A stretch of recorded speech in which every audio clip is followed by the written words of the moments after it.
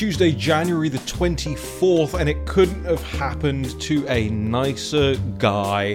Not a long one from me today, and no tea being made in the background, but given that I said something to the effect of the classified documents and the nature of the classified document handling procedures being changed on a podcast recently, I thought, given the latest information about Mike Pence coming out today, that Mike Pence too, in addition to Donald Trump, in addition to Joe Biden having classified documents in their private residences, I thought I would jump on here and offer some analysis on that. And I said a couple of weeks ago that the reason you're now seeing a lot of this take place isn't simply, that the deep state is out for Biden. I think, throwing him to the wolves in this regard is a particularly heinous measure and a particularly drastic measure. I'm sure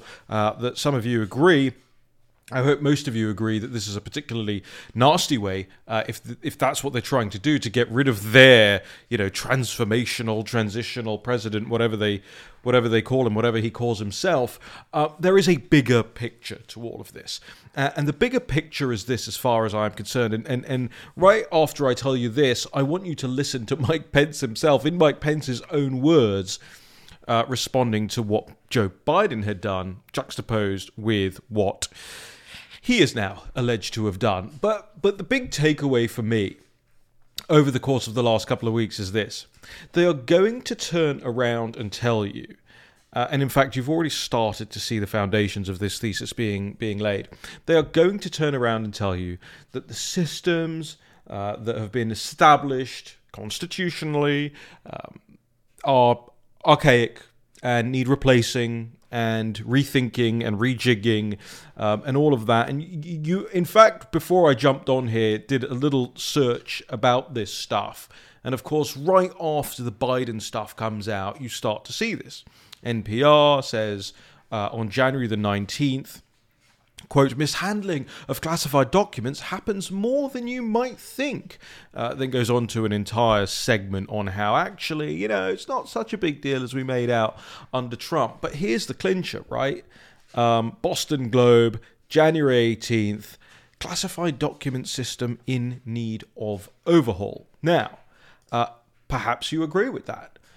But I reckon that you probably don't agree with what they have in mind to replace that kind of thing. Now, just to recap, everybody's reporting right now that former Vice President Mike Pence's representatives wrote a letter to the National Archives saying that he too found classified documents, a small number of documents, they say, with classified markings at his home in Indiana during a search last week. But right before that search took place, Mike Pence was doing the media rounds claiming that he was whiter than white, cleaner than clean, and an upstanding example of what to do, juxtaposed with Trump and Biden. Let's listen to what Mike Pence actually said himself.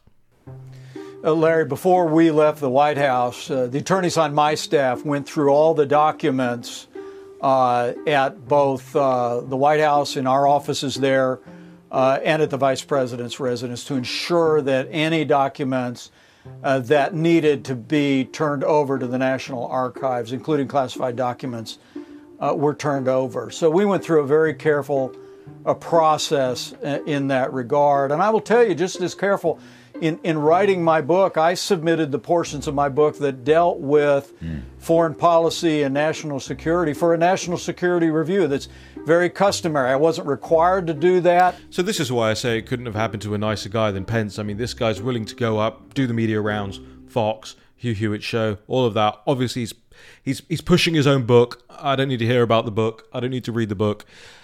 But he's held up, Mr. Clean. I'm the guy, right? I am the only guy who abides by the procedures and blah blah blah. Turns out he was doing the very same thing himself. Oops. But here's how they intend to rectify it, right? Here's where the quote-unquote rethink occurs. And Jimmy Kimmel was floating this the other day. We know these sorts of late-night hosts and really the talking heads on television, they don't say anything until somebody gives them something to say. So here's what they've been given to say. The declassification system needs a rethink. Okay, so if it's not the constitutional authority vested in the President of the United States to declassify the documents, who do you think they want to give this power to? It's the Politburo, right? It's the commissars, the bureaucrats, the experts, the Vindmans of the world. That's what they're going to try and do here. They're going to attempt to change the entire... Biden and Trump and Pence, these are all the old-fashioned guys doing it the old-fashioned way. I think Kimmel even said that in his little monologue about this. He was like, look, we're just basically relying on a couple of old guys to not break the law and know what they're doing with their documents all the time. That is basically the power vested by the Constitution in the Commander-in-Chief, right? As the arbiter of what the nation holds secure and secret. But no, that needs a rethink as far as these people are concerned. And I guarantee you that rethink is going to come in the form of a dedicated committee that looks at this. It's the Politburo, it's the Uniparty, it's all of those people. And that's, all I really jumped on here to tell you. Short one from me today. I want to make sure that you are subscribed. Apple Podcasts, Spotify, all of the different podcast platforms. Leave us a review. Make sure that you're sharing this around as well. And I thank you for tuning in. Keep those thoughts with you. You'll see them pop up more and more. I guarantee it. Cheers.